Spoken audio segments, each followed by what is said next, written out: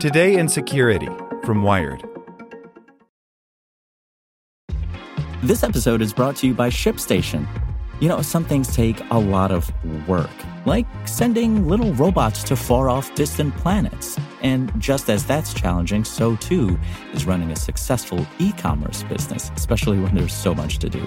So I want to introduce you all to ShipStation. Now, I love using ShipStation because of its easy-to-use dashboard, which makes managing orders and printing labels a breeze and super smooth. Oh, and the customer service is just out of this world. It's exactly what you need to help grow your business. Sign up for your free 60-day trial at shipstation.com/technews. That's shipstation.com/technews. With the Lucky Land Slots, you can get lucky just about anywhere. This is your captain speaking. We've got clear runway and the weather's fine, but we're just going to circle up here a while and get lucky. No, nothing like that. It's just these cash prizes add up quick. So I suggest you sit back, keep your tray table upright, and start getting lucky. Play for free at LuckyLandSlots.com. Are you feeling lucky? No purchase necessary. Void where prohibited by law. 18+ terms and conditions apply. See website for details. Here's today's spoken edition of Wired. Fighting a wildfire in Texas. Building a network to connect 40 million people to the internet. Cutting pollution with chainsaws. Hear Chubb customers tell their stories at chubb.com/podcast. And stay tuned after the show to hear how a family moved to Napa and created one of the largest private wineries in the world. Mailsploit lets hackers forge perfect email spoofs by Andy Greenberg.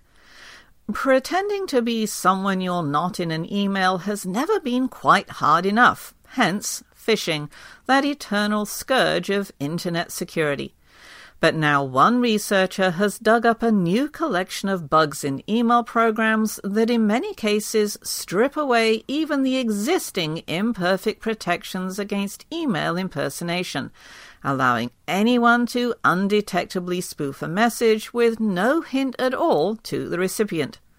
On Tuesday, security researcher and programmer Sabri Hadoush revealed Mailsploit, an array of methods for spoofing email in more than a dozen common email clients, including Apple Mail for iOS and macOS, Mozilla's Thunderbird, Microsoft Mail, and Outlook 2016, as well as a long list of less common clients, including Opera Mail, Airmail, Spark, Gorilla Mail, and AOL Mail. By combining the bugs in those email clients with quirks in how operating systems handle certain kinds of text, Hadoush was able to craft email headers that, to the recipient, give every indication of having been sent from whatever address the fraudster chooses. The potential for phishing schemes is enormous.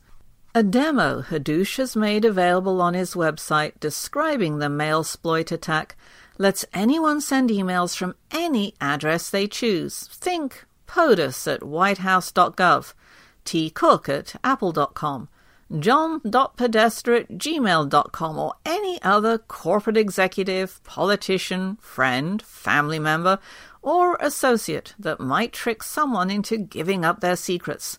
Thanks to Mailsploit's tricks, no amount of scrutiny in the email client can reveal the fakery. This makes these spoofed emails virtually unstoppable at this point in time, writes Hadoush, who works as a developer for secure messaging service Wire. Email spoofing is a hacker trick as old as email itself, but over the years, administrators of email servers have increasingly adopted authentication systems, most recently one known as domain-based message authentication, reporting and conformance, which blocks spoofed emails by carefully filtering out those whose headers pretend to come from a different source than the server that sent them. Partly as a result, phishers today generally have to use fake domains, that's the part of the email address after the @ that resemble real ones, or cram real-looking domains into the name field of their email. Either case is fairly easy to spot if you're careful to hover over or click on the From field of any suspicious-looking email. But Mailsploit's tricks defeat DMARC by exploiting how email servers handle text data differently than desktop and mobile operating systems.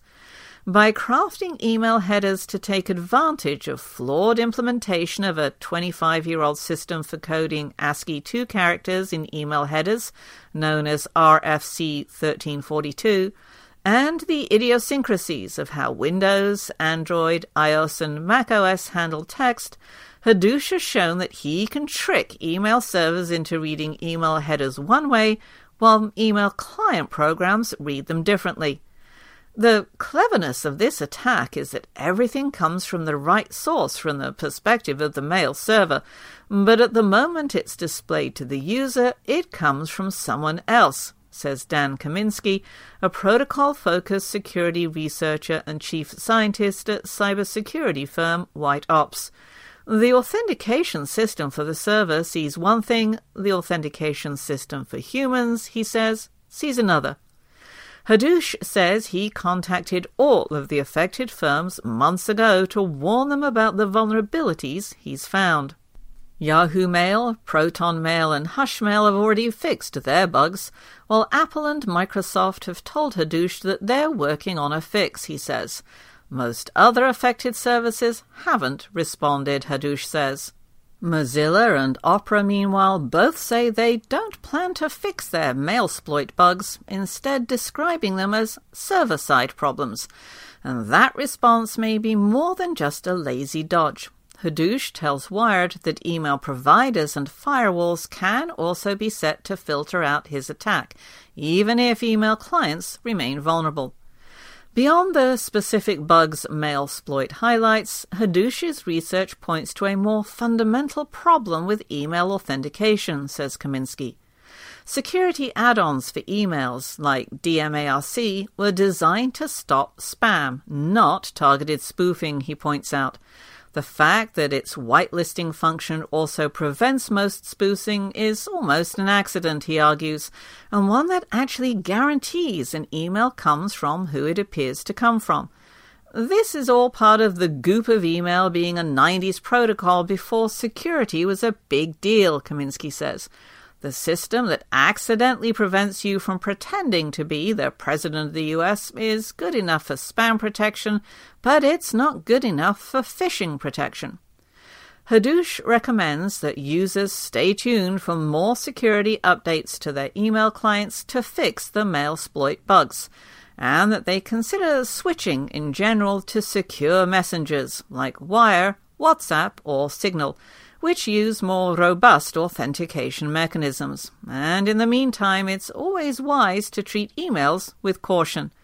Before opening an attachment or even clicking a link, it's worth reaching out to the person via another channel for confirmation the message comes from who it claims to come from. And if you do get a message from POTUS at whitehouse.gov, don't give him your PayPal password. This podcast was made possible by Chubb. Hear how this family created one of the largest private wineries in the world right now. We started making wine in 1948, one bottle at a time. Today, we produce nearly 20 million cases a year. Chubb has helped us grow for the past 30 years. They helped us prevent equipment problems during harvest and provided guidance when we started exporting internationally. Now we're working with them on cybersecurity. My grandfather taught me to make a wine that over-delivers.